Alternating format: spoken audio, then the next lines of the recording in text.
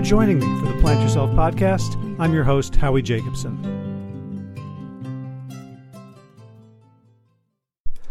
Hey, today we're taking a break from some of the heaviness in the world, and we're talking about food, and dessert food in particular, and vegan, healthy, keto-friendly chocolate.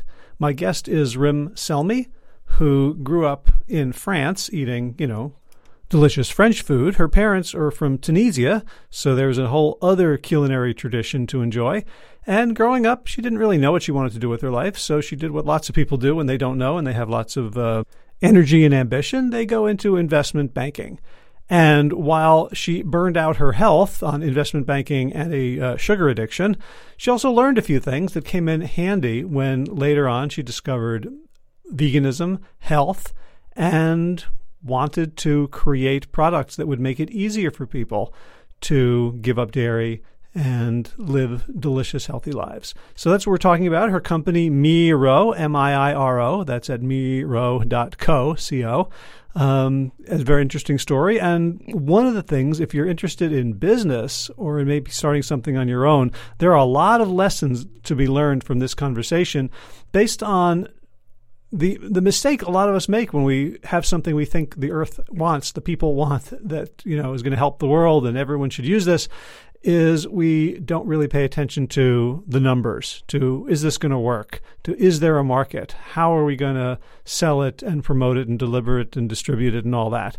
And coming from investment banking, Rim Selmy had a series of questions and a bunch of tools to ask that really significantly reduced the risks of failure and of big failure at that, expensive failure. So I hope you'll enjoy this conversation.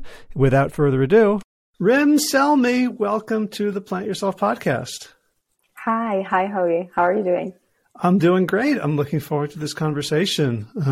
And for people who are just listening, they should know they're missing a really radiant smile. So as soon as you came onto my screen, I'm like, oh, this is going to be fun. Thank you. Thank you so much. Yeah, which is good. I think it'd be hard to do what you're doing, which is sort of, selling delicious, healthy, vegan chocolates and chocolate products and be a depressed person. So I'm glad you got that smile. It would be hard. Yes. Yeah. Yes, especially because we were talking to a very broad scope of audience. So, yeah, absolutely. Yeah. So often I love to begin just with, your story so people get to know you a little bit. Can you give us your bio? Yeah, sure. So I'm Rim. I was born in France. So I had this food cooking education from the country I'm from. And, my parents are originally North African. So very, very strong, cooking culture. But this cooking culture is very, much oriented toward eggs and, meat and fish and those kind of, basically, proteins, animal proteins. So I grew up in this kind of environment where my mom was an amazing cook. And, when I grew up, I started really to travel the world and I landed in the UK, where I started to work a hectic job. And when I quitted my job, I was totally miserable, very, very tired, exhausted, relying primarily on coffee and sugar. So I created some, vegan, a Magnum type of ice cream. And because it was actually the moment where I started turning toward veganism, and because I read amazing stuff about it. So I created these kind of products first. This is a very short version to introduce myself, but we'll get into the details. I'm making notes on stuff I want to ask you. Okay. So I started creating this, and then I went back to another job, and then I felt that I actually had a product that I could commercialize. So basically I started growing in France and then traveling around the world, not finishing, but ending up in the UK, where I started like to know about plant-based food and veganism, more generally speaking. And I'm now based in the US. I have a 2.5-year-old baby, and then building Mirror, basically. Oh, so North Africa, whereabouts are your folks from? Tunisia. Okay. Yeah. So it's a very small country. But with a rich culinary tradition. Very rich, yes. Like North African countries, generally speaking, have, I don't know if you're familiar with Morocco, but it's like food is at the center of everything. Like it's the way moms express their love. It's the way people gather together, and yeah, it's a very like Mediterranean food, generally speaking, is very rich. And delicious too. Yeah. So I'm familiar with Moroccan food, partly because there's more of it here, and there's, harissa and spice mixes, but also I spent a year in Israel, and there were a lot of Moroccan immigrants who, had set up restaurants and food carts. How does Tunisian food differ from Moroccan food? So actually harissa is Tunisian. So it's very spicy, very, there's a lot of very heavy in fish and in meat, and very heavy in spices and flavors. So it's a bit like, for example, I don't know if you're very familiar with Asian food, but Korean food is really distinguished by the fact that it's meat centric and the fact that it's very spicy. So I would say that it's more or less the same thing. Okay, gotcha. So that's what you grew up on. When did it start not agreeing with you?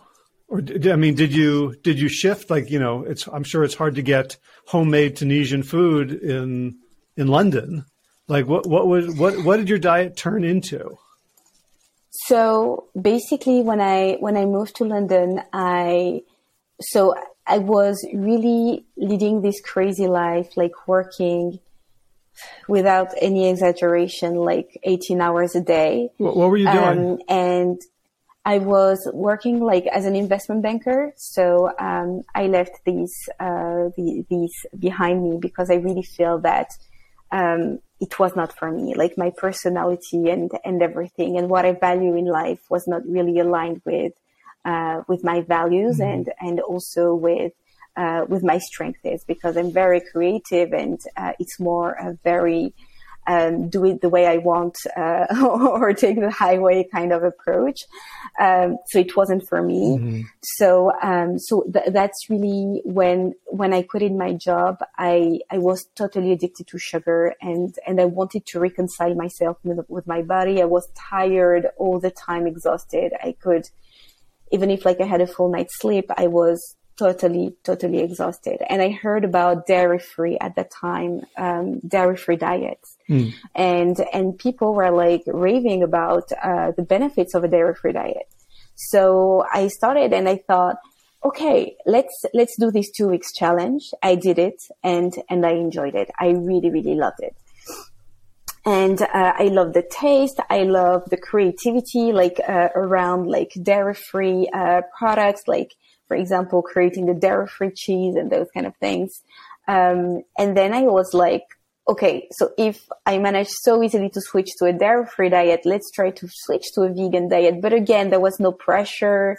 There was no judgment, no nothing. I didn't know anyone who was vegan at that time. So I just did it just for me because I love a good challenge. So I tried it. And the benefits were incredible, totally. It solved a lot of my issues. I was not productive anymore. I was sleeping really poorly. I could have a full night's sleep in the morning. I would wake up. I was exhausted. I was tired all the time. My energy was very low. I was losing my hair like crazy. So a lot of things happened to me that the vegan diet managed to solve. or improve a lot. And that's really where I thought, okay, I need to do that for my health. I need to do the change. And then because it was about 7 years ago. So, and then people started like to talk about studies, environmental studies. And then there were documentaries about animals that started to become more and more popular. So I started to watch, and every time it validated this choice. So it's a diet that I really love. Gotcha. So I'm really curious about investment banking, both why you signed up for it in the first place. Like, what did you think it was going to be that it wasn't? I'll be honest with you. I didn't know what I wanted to do in my life. I just followed the crowd and I thought I'd figure out. So like, what you have to understand is I come from a French society where academics are everything.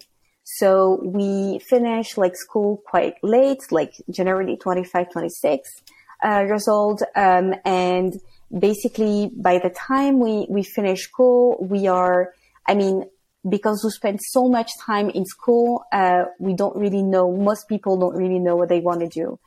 So, and the second thing is as well, it's not like the US where, for example, if you're really, really good in something, you're still hired because companies are smart enough to believe that if you're good in one thing, you can be really good in something else. So while in actually a lot of European countries, when you specialize in something, you stay in the same place the rest of your life. So while when you do a bit of finance, you have the flexibility to move around and do something else because it's still perceived as like open enough to move to marketing or like HR or anything like this. So that's the reason why I did investment banking. Okay. And what was it that led you to quit? Was it a moment, or just, like this is something that's going against my values, or was it just the grind? I would say there were several things that made me quit. The first thing is, when you exhaust your body so much. I'm sorry. Sorry. My phone is off, but I have a couple of people who can break through it. Sorry about that. No worries. So I was saying that there are a few things that made me quit this job, and the first thing is, when you work with that intensity, it has to worth it. And like in hindsight, at the end of the days, I thought, what added value have I brought today? And then the second thing is, you also want to be part of something bigger. I mean, especially when you're younger, you just don't want to do things that seem meaningless for you. And it very much seemed meaningless for me, like doing some PowerPoints up to like 3 a.m. or it just really didn't resonate. And the third thing is, I would say for me, like, the way they human resources are not a big thing, in investment banking, like, because resources are exhausted. And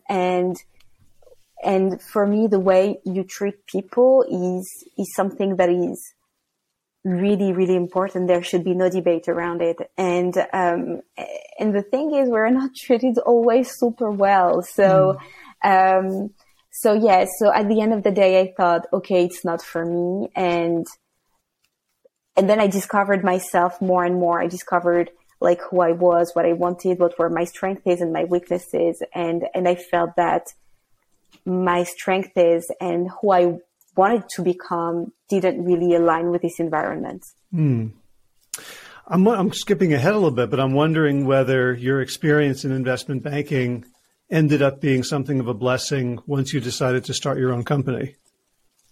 Absolutely, yes. Yes, because you learn attention to details.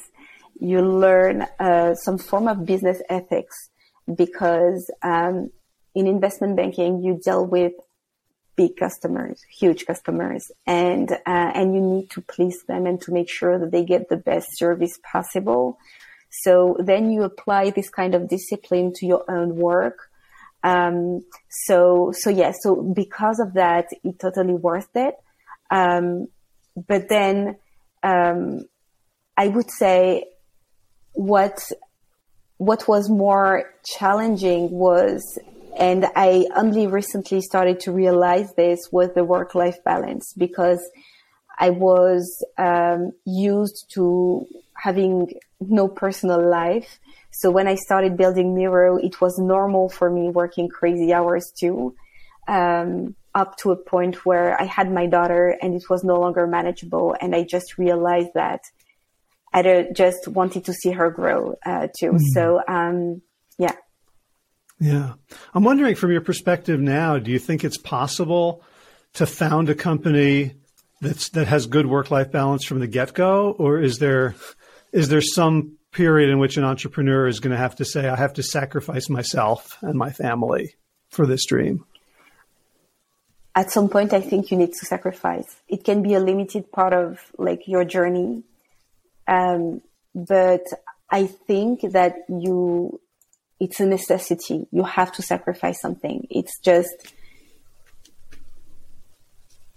it's, especially at the beginning, because there is so much to know. You need to know everything about, especially in my industry, food. So we need to be super careful with what we put in our products. So in terms of, legal, we need to be totally compliant in terms of packaging, the claims we do.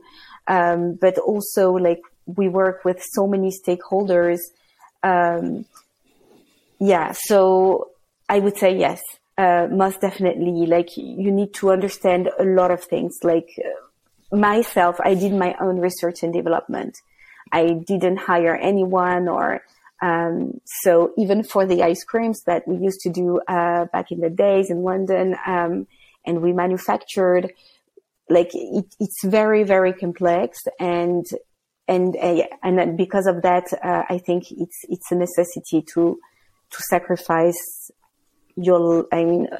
at least for a period of time, a part of your life. Yes. Mm. So in London, you had quit the investment banking job, and I was curious, did you quit like feeling like, I give up, I'm defeated, or like I'm putting this behind me and I'm excited for the next adventure? Like it's there's so many different ways you can quit something. Yeah, well, I realized I was living someone else's dream, and it was not mine. It was not mine. I just went there because I didn't know what else I would do in my life. I didn't know myself. I didn't know what were my strengths and weaknesses. So, and then, it's a vicious circle. You stay there because other people are there. You're just afraid of the way you're going to be judged and everything. But then at some point you just believe that, it's their dream. It's not yours. So for me, it was important to start chasing my own dreams. I would say that this was really like a trigger for me to realize this. Gotcha. And so once you started doing research, I imagine one of the things you discovered is that it's a really hard business to get into, to sell food that isn't sort of inferior, right? Like as long as you're selling inferior goods, there's always going to be a market for it. You can always sell it cheaply. You can always go to undercut your suppliers with another supplier. You can get chocolate from people who use child labor. But when you're trying to do something that's on a higher level, you mentioned all these stakeholders. Like how did you first think about what are the standards that you were going to insist upon, the things that would be deal breakers if you couldn't get them to build this company? So for me, the deal breaker was, okay, so when we started to create our ice creams, everyone was telling us, because we were the first vegan Magnum style of ice cream in Europe that contained less, like about 30% sugar, less than our competitors. And it was a real innovation, per se. But when I created that, a lot of people told me, you will never do it. Like, I've been in the industry for 30 years and I'm an expert and expert this, expert that. But I just came with a lot of naivety and I didn't know what I didn't know. So I managed to do it, because that's the power of naivety sometimes. So, you know, when you do that and you manage to create something that has this level of complexity just because it's vegan, just because it contains less sugar. I mean, for me, this is my story. Like, those products are my story, my own journey. Like, having started like with a plant-based diet and then having reduced my sugar intake because of gestational diabetes was my story. I don't want to compromise on this. It's like compromising on this part of my life. So for me, this would be a big deal, like deal breaker, that the product cannot be any more vegan, or they would have a high amount of sugar, or this would be a deal breaker. And then I would say that my parents being North Africans, it's really important for me to give back to the community, because I saw poverty from my own eyes, and I saw deep, deep poverty, like the kind of poverty where like some mothers would take just like some leaves they could find and put some hot water and blend it to get a soup. It's just like stir the leaves for a soup, and they would feed their children with that because they would have nothing else to give back, to give. So that's why for us it's important to give back, and that's why on our website we clearly mentioned that we are giving back 10% of our revenue because of that. And now we are going one step further, because we are enabling, and this is like the next development of Miro, like every single purchase on our website, like at checkout, the customer will have the possibility to choose the charity of his or her choice. And that's amazing, because the money doesn't hit our bank account. It goes directly to the charity, and it gives a lot of comfort to people for donations. So for me, having to compromise on that would be a deal breaker too. So I would say like those elements are very inherent to the kind of product and company we are today. And we wouldn't be able to compromise on those. So what made you shift from ice cream to chocolates and baking products and confections? So when we launched our ice creams, we received a great, like, the feedback was just amazing. So we had like it was a really hit at launch. And, but then the problem we had was that we had to move to the US, which was great news for us, because we could progress faster in our mission. Being in the US, people are being more open to learn new things. To taste new things. They are more open to variety, than Europe. So it was great. But then when we moved here, initially I started to travel back and forth between Europe and the US. And then COVID hit, and I wasn't able to travel back to the US anymore. And I had my daughter too. So what happened was that I had to just like bring all our operations here in the US. And then we started to do some market research to see if we could bring in our ice creams here. And we don't want to bring in a product if we believe that it's very well covered. And vegan ice creams are very well covered in the US. There are a ton of delicious vegan ice creams. So we don't want to be like a plus one, like an additional delicious vegan ice cream product.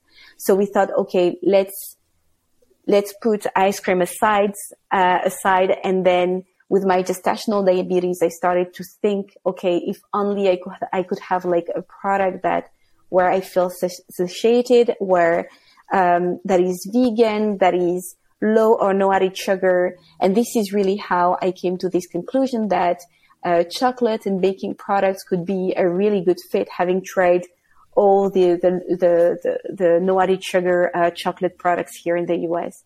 And then we also did like some market research, and we felt that vegan chocolate was not very well covered here, because very often vegan chocolate is associated to dark chocolate, which by definition is vegan chocolate. There is very little white chocolate bars, for example, or very little creamy, like milky with a Y, chocolate, like chocolate bars that are vegan here. So we felt that there was something here. So when you say no added sugar, so what typically goes into a no added sugar chocolate product? Like I know there's like, 100% cacao, which is just bitter, right? Yes. And then, sort of 92%, 85%, and every time you go down a percent, it feels like it gets a little bit sweeter. What are the things that people use instead of sugar? And like, what's the landscape? What things are considered good and healthy? What things are out of favor? So basically, I think there is a misconception about sugar. So a lot of people turn to coconut sugar because they feel it is healthier. It's brown sugar after all and everything. But when I did my market research, I realized that, my research for research and development, we realized that actually coconut sugar was still sugar. And all those natural sugars were still sugar, even if they were not refined. And I couldn't even consume it with my gestational diabetes when I was pregnant. So then I started to turn to, like sweeteners.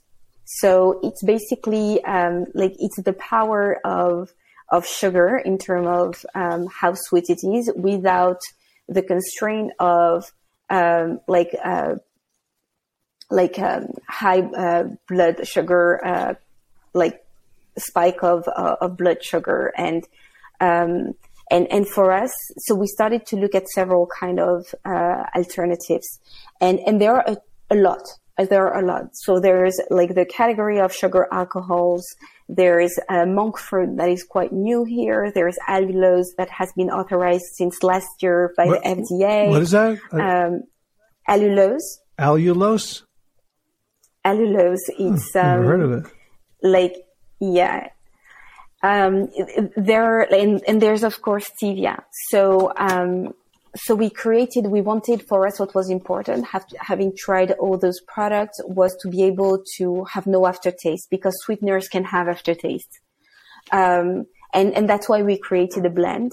So we took for example, something that came up in our research was that some people complained about xylitol. So xylitol has been around for so many years. It's safe. It comes from fruits, and blended with stevia, it can have a great sugar. Some people complained about it because it was causing stomach cramps. So we thought, okay, what can we do? And we thought, okay, well, a good and natural way of doing it would be to ferment it, to have to get the best flavors out of erythritol, but also to remove the stomach cramps.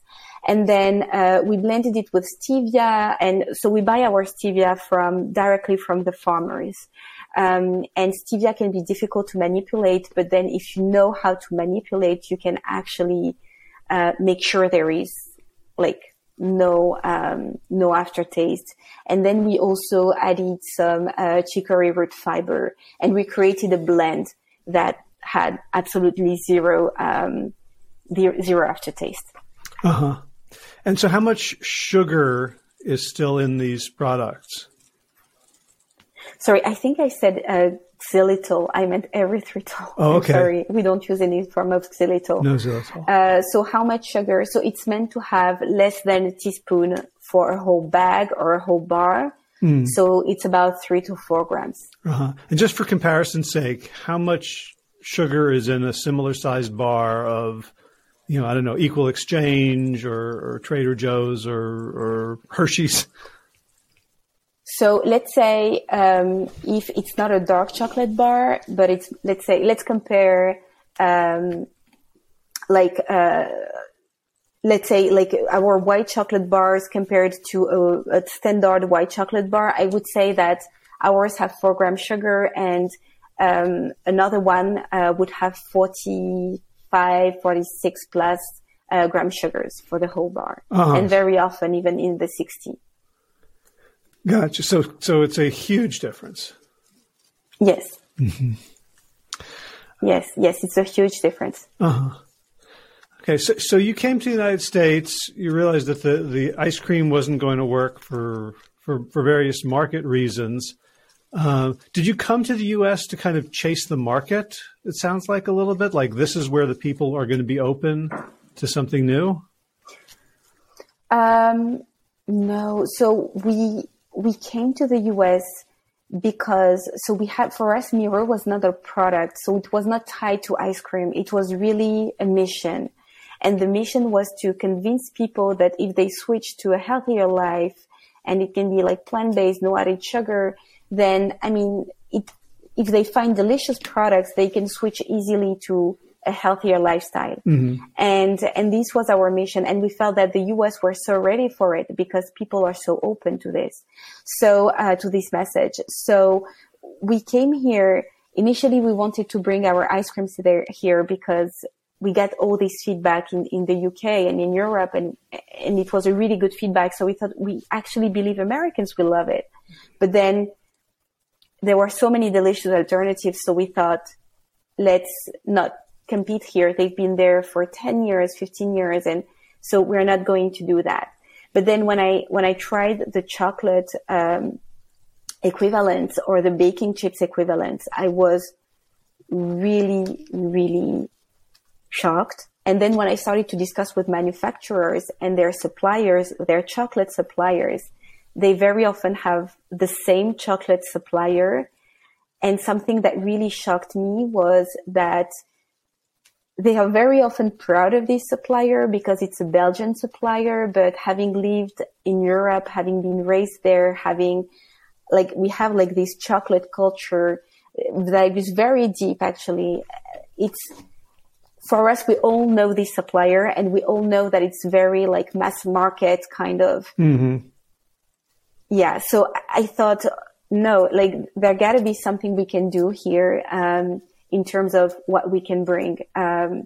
So that explains, it was not just an opportunity. It was also because it was reflective of my own journey too.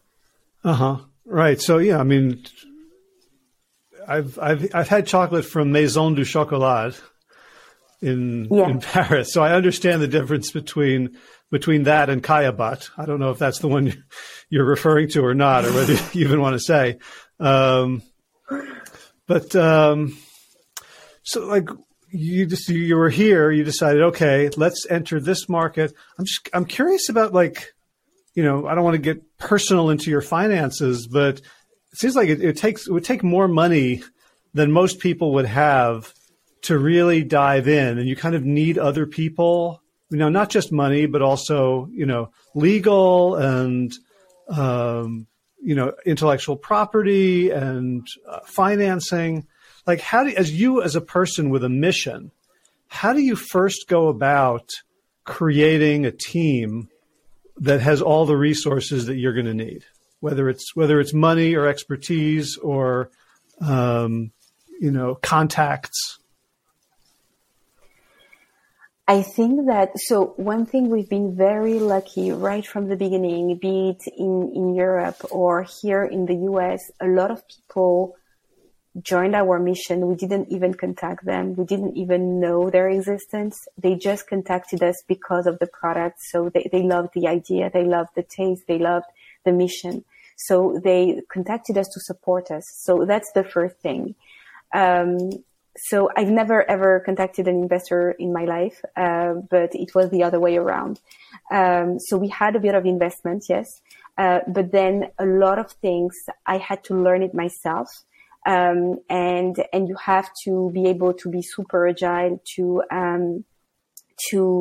find the right people, to incentivize them in a way where, like if they do 2 hours of work for you, it will be like 2 hours with great value, not just 2 hours.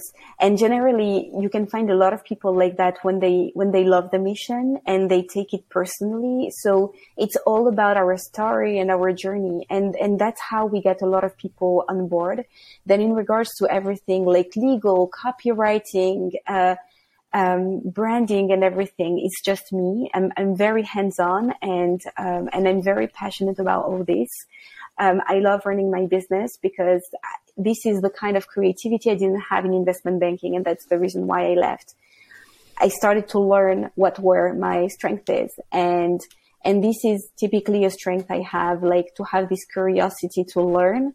So we started learning. And then we validated with, legal, like, but when you get someone like, you take a lawyer to start a project from scratch, and you take a lawyer to just ask and validate, okay, what I'm doing now, is it correct? Which direction I should take? And then you make him check again later on. It's not the same price, right? Like it's like more a startup way of doing things. So we have our own ways of doing things at a lower cost. But one thing we never, ever compromise on is the ingredients we choose. Our packaging is recyclable, those kind of things that are really like core to our mission. Mm-hmm.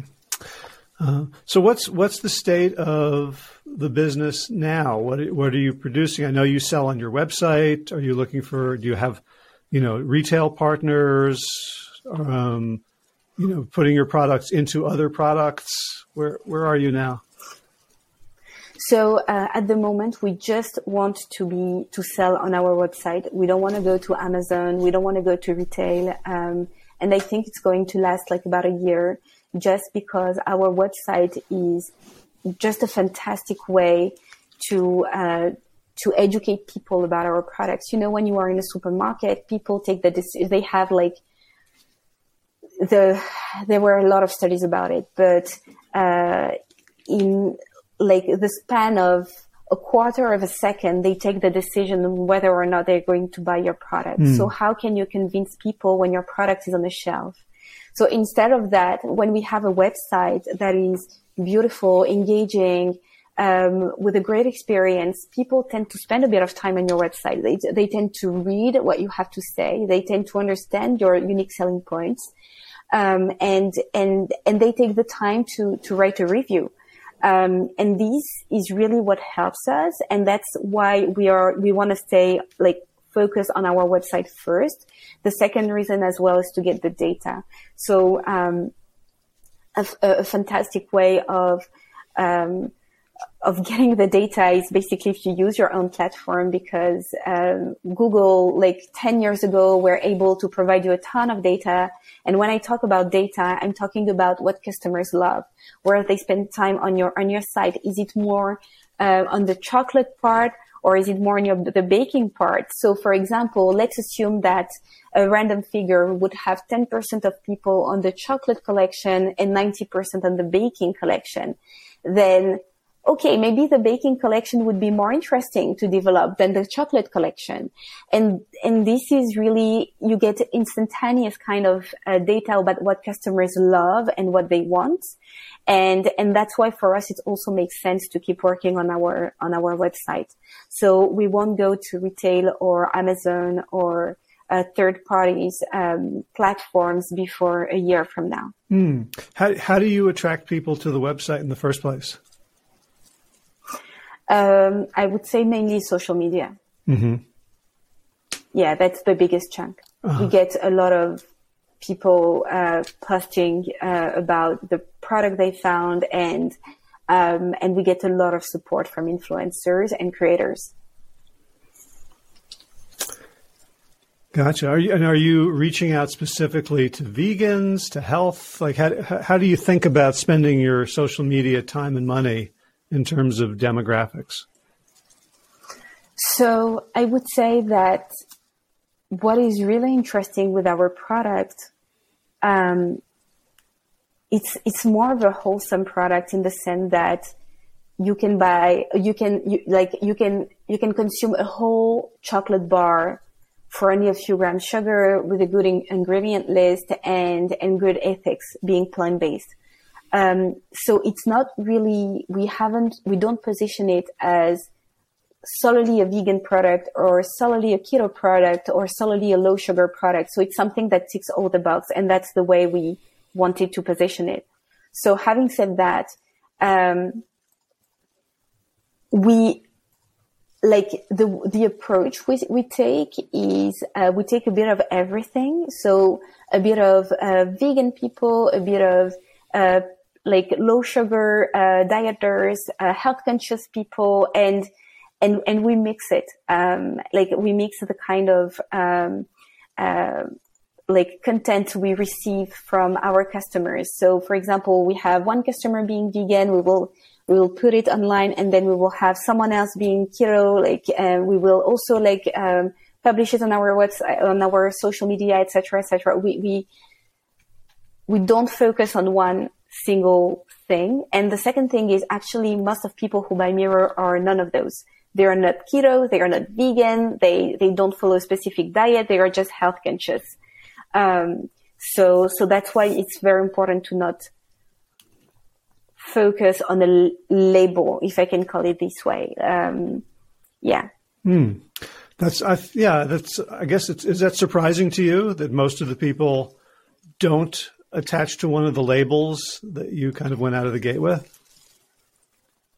No, I'm not surprised at all, because I think that a lot of people consume meat or fish or eggs, for example, and they want to reduce their meat intake, but they don't want to stop consuming meat.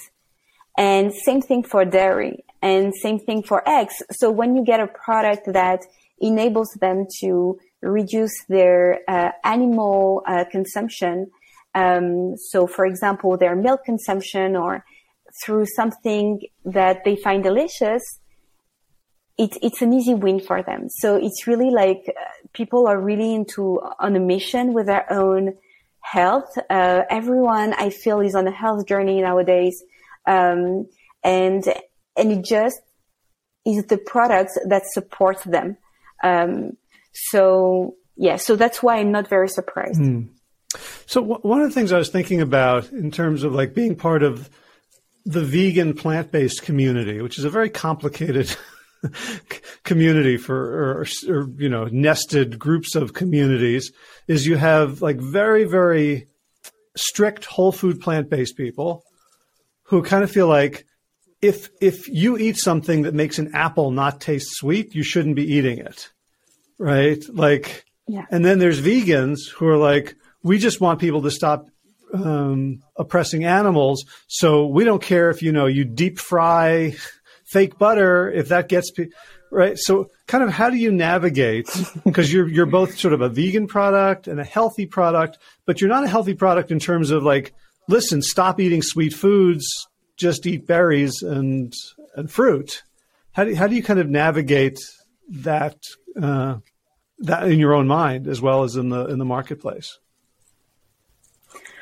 Well, in my own mind, let's start with this. I feel that, you will have, the product, like you cannot have a product for everyone. If you speak to everyone, you speak to no one. Mm-hmm.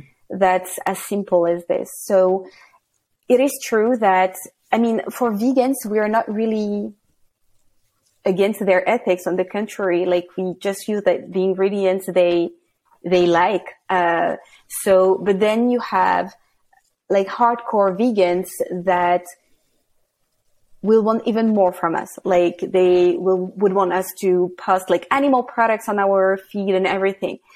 The thing is, the way I conceptualize it is just go the middle way. Like you have to find, even in your own life, you have to find a balance. And if we go like on the extreme side of things, we will have 90% of our audience that will not be happy. So if we go, for example, with, okay, let's just put it like super, create something that with an Instagram that really promotes animal, like cruelty-free practices and everything. Yeah, we can do a few posts about it. I think it's important, but it doesn't resonate with our mission. Our mission is not about animals first. Even if we totally are happy to support those causes. But our mission is about diet first, like about helping people to switch to products that are good for them, and that support the environment. So that's the main mission. So then regarding the business, I feel that, it's a simple marketing rule. You cannot target everyone. What we are creating is a wholesome product. So we more like, if we had to target some people, we would target health conscious people rather than vegan people or keto people. So yeah, so if some people want more from us on the vegan side of things, then they might not be our customers for this brand, not because we don't want to, but because we would disappoint them. So, but that's okay. You cannot speak to everyone. So that's really the way we see things. Mm-hmm. Gotcha. So as you look forward, you said you're going to, continue to sell exclusively on your website for a year. What are your plans? Yeah. So we want to extend we get already a lot of great data about the kind of flavors people would like. So we want to expand with more flavors. And one of the feedback we get almost all the time is the fact that, like, the wow effect, how comes there is no aftertaste? Because sweeteners generally have a strong aftertaste. And so what we want to do is maybe putting on the market our like sugar system, let's call it this way. So our sweetener blend that has no that contains no added sugar, and then another thing, we are also working on a different totally different kind of product that is still in the sweet treat space. That I feel can really help people, like in their day-to-day life with those cravings. Let's say it this way. So with cravings. Uh-huh. Okay. I recently read about the Miracle Berry. You familiar with that? Yes. Is that in there somewhere? Yes, I've heard about it. No, it's not in there, but, like when you produce at a large scale, the way we do, you have to buy products that are not too rare, because if they are, it will drive the price really up. And, at the end of the day, our products are mass premium. So it's like a lot of people can buy it, but it's still premium. So, like if we go to, like, we dig in those kind of sweeteners, the products won't be affordable anymore. Like, people won't be able to buy it. So not a lot of people will be able to buy it. Let's correct this. So yeah. Gotcha. So what are the challenges that you're looking at? What are the things you have to overcome to achieve the mission? I think it's just keep building brand awareness. It's not an easy thing. I mean, the US is a huge territory. And you have a lot of pockets, of the US that, have very, very different lifestyles compared to, the East and West Coast. So it's just like to keep building, like brand awareness. And I think it's going to be super important over the next 2 years. Yeah. It's so interesting because, I talk to a lot of vegan entrepreneurs who have, starry eyes and visions for saving the world. And they've got, their aunt's chili recipe or, or something. And I see that in you as well, but I also see like the business training where there's like, you're clearly very disciplined about what's possible, about what steps have to take place. I don't know if you, since the pandemic is starting to maybe become more endemic, if you're meeting with other entrepreneurs and you have sort of advice for people, who have the next great vegan product, because, most things don't succeed or they don't grow big enough that the person can ever get out from under it and they become exhausted. Like, what do Yeah. what do you know from your background and your journey that you think could help other vegan or health food entrepreneurs?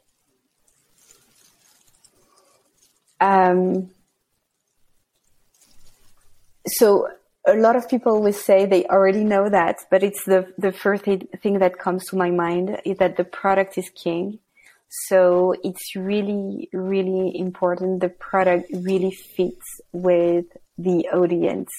And that if there is no added value in this product, like for example, at the moment, the big trend is fake meat. So you will have like fake nuggets, fake beef, fake everything. For example, if they just add an additional fake meat, but it doesn't address the pain points of customers, which is, for example, a pain point that I have with fake meat is the fact that very often it's not very natural. Like the ingredient list is very processed. So this could be a pain point. So if they don't address one of those pain points that a lot of customers have, then it's better to take your time and to think of another product or how you could actually improve even better your idea, to refine your idea. So that's really, I think it's super important to not just has like a Me Too product where you just come up with another protein bar, for example, but you come with a protein bar that has something extra, or actually even something less. So it can be less ingredients, more natural. It can be anything. So that's the way I see it, really, not coming to the market with a Me Too approach. And that's, that language of pain points means that you really have to become an anthropologist and a partner to your market.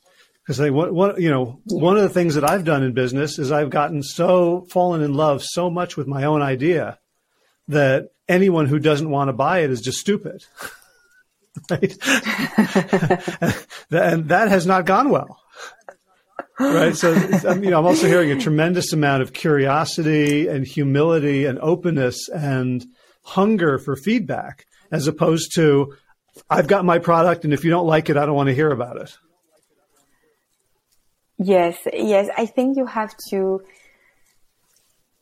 the product is not for me at the end of the day. Despite I still buy my product and I still have to go on my website and place an order because I have absolutely no room in my house for my products. But at the end of the day, the product is not for me. It's for a broader audience. And even if the idea initially seed from my experience, it has to blossom with other people's experience. And that's really the way I see it. It's not about me, or it's not about my pride or my ego, because sometimes it can hurt. Like a feedback, we all love positive feedback. And when there is a negative feedback, you have to face it. But at the end of the day, it's the journey that counts, because if you correct it, you just have to think about in which place you'll be a year from now, or it's 6 months from now, after improving your product or after coming up with new products. And it's just other people that matters. Like being an entrepreneur, it's never you. It's never you. It's always your employees. It's never your taste. It's always people's taste. You're just here like as there's an orchestra in front of you and just have to harmonize every bit of like sounds and music and language. And that's essentially what I do, just making sure we harmonize everything. Mm. That's a beautiful metaphor. So, before we go, let's build some brand awareness. So tell folks, the name of the company, what you sell on the website, where they should go, and where you'd like them to follow you on social media, and how they can help you in your mission. Yeah, sure. So the name of the company is Miro, which is Miro. Just for the little story, it comes from Latin. It means to wonder. And then we added another I because it's more playful and in line with our brand identity. So, and our website is Miro, so MIIRO.co. And you can find us, on our website, only on the website at the moment. Okay, great. And what are some of the products people can buy? So we have two range of products. So a chocolate collection product, which is like peanut butter cups, chocolate bars, and we will add more products soon. And then we have a baking range product, which is more like peanut butter baking chips, dark chocolate baking chips, a flavored sugar-free maple syrup. So yeah, that's the products we have so far. And we hope that in September we will be able to have more. Mm-hmm. Great. So I know, a lot of people, there's a lot of great vegan cookbooks that have, cakes or cookie recipes. And, they're basically whole food, plant-based cookbook, but then it'll say, add vegan chocolate chips. And, God knows what's in the vegan chocolate chips. Or, all right, add this recipe calls for half a cup of maple syrup, or, quarter cup of coconut sugar. And a lot of us just, it's in that cookbook. So we're like, well, it must be healthy, or I'm not even going to think about it. But this really is a range of products that will not add sugar, so that you're not just creating your own homemade versions of vegan junk food. So, really encourage people to give it a try. MIIRO.co. And, that's right. Maybe in a year or two, we can start finding it on shelves, right? Yes. So that's the goal. Great. So Rim, thank you so much for the work you've done, for moving this thing forward for all of us, and for taking the time today. Thank you so much for receiving me. I really enjoyed our conversation and having the time to explain a bit more about like our mission. So thank you. All right. Take care. All right. So if you are so inclined, check out Miro.com, MIIRO, sorry, not .com, .co, Miro.co.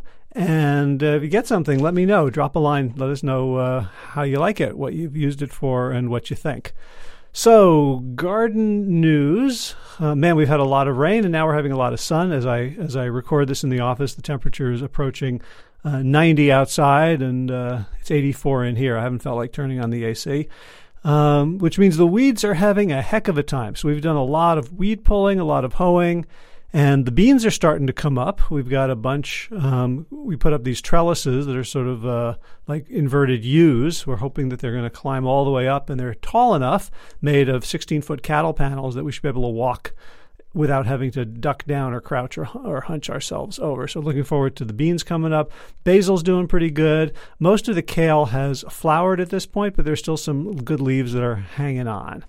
And in movement news, I actually played a little Ultimate. I played a lot, but I didn't run that hard on Saturday. So, the rehab is continuing. My buddy Gary lent me his 35-year-old Airdyne, Schwinn Airdyne bicycle. It's one of those big metal contraptions with the handles that go forward and backwards, and the front wheel is actually a fan. So it's kind of nice. And he's been kind enough to lend me that, so I hopefully will be able to get some cardio back even before I go pounding on the roads. All right, time for thanks. Thanks to Will Ridenauer for allowing me to use his beautiful song Sabali Dawn, the Dance of Peace. You can find more of Will's music at his website, willridenauer.com. And of course, thanks to all of you Plant Yourself podcast patrons. Kim Harrison, Lynn McClellan, Brittany Porter, Dominic Maurer, Barbara Whitney, Tammy Black, Amy Good, Amanda Hatherley, Mary Jane Wheeler, Ellen Kennelly, Melissa Cobb, Rachel Behrens, Tina Scharf, Tina Ahern, Jen Filkinovsky, David Bizek, The Mysterious Michelle X, Elsbeth Feldman, Leah Stoller, Alan Christensen, Colleen Peck, Michelle Landry, Josina, Sarah Durkis, Kelly Cameron, Janet Selby, Claire Adams, Tom Franzek, Jeanette Benham, Gila Cert, David Donahue, Blair Cyber, Dorona Vizov, Gio and Carolyn Argentati, Jody Friesner, Misha Rosen, Michael Warbeck, Aviva Lael, Alicia Lemus, Val Linneman, Nick Harper, Bandana Charlie, Molly Levine, The Inscrutable Harry R., Susan Laverty, The Panda Vegan, Craig Kovic, Adam Scharf, Karen Burry, Heather Morgan, Nigel Davies, Marion Blum, Teresa Koppel, Julian Watkins, Breed O'Connell, Sharon Hirschman, Linda Ayad, Holm Hedegaard, Isa Tuzinwa, Connie Hainline, Aaron Greer, Alicia Davis, Heather O'Connor, Carolyn Jensen, Sherry Olakoski of Plant Powered for Health, Karen Smith, Scott Marani, Karen and Joe Crabtree, Kirby Burton, Teresa Carell, Kevin McCauley, Elizabeth Rothschild, Ann Jesse, Cheryl Dwyer, Jenny Hazelton, Peter W. Evans, Dennis Bird, Darby Kelly, Lori Fanny, Linnea Lundquist, Emily Iconelli, Levy Wallach, Rosamund McAtee, Dan Picorni, Stephen Leenan, Patty DiMartino, Mike and Donna Kartz, Deanne Bishop, Bilberry Elf, Marjorie Lewis, Tricia Adams, Nancy Sheldon, Lindsay Bayshore, Gunmarie Hagen, Tracy Gullidge, Laura Heaton, Meg from Mama Says, Stacey Stokes, Ben Savage, Michael Kay, David Hughes, Connie Rogers, Claire England, Sally Robertson, Paranganchi, Amy Daly, Brian Tourville, Mark Jeffrey Johnson, Josie Dempsey, Karen Schmidt, Pamela Hayden, Emily Perryman, Allison Corbett, Richard Stone, Lauren Vaught of Edible Musings, Aaron Hasty, Sean Owen, Sagar Naik, Erica Piedra, Danielle Roberts, Michael Lushton, Sarah Johnson, Catherine Floyd, for your generous support of the podcast. That's it for now. As always, be well, my friends.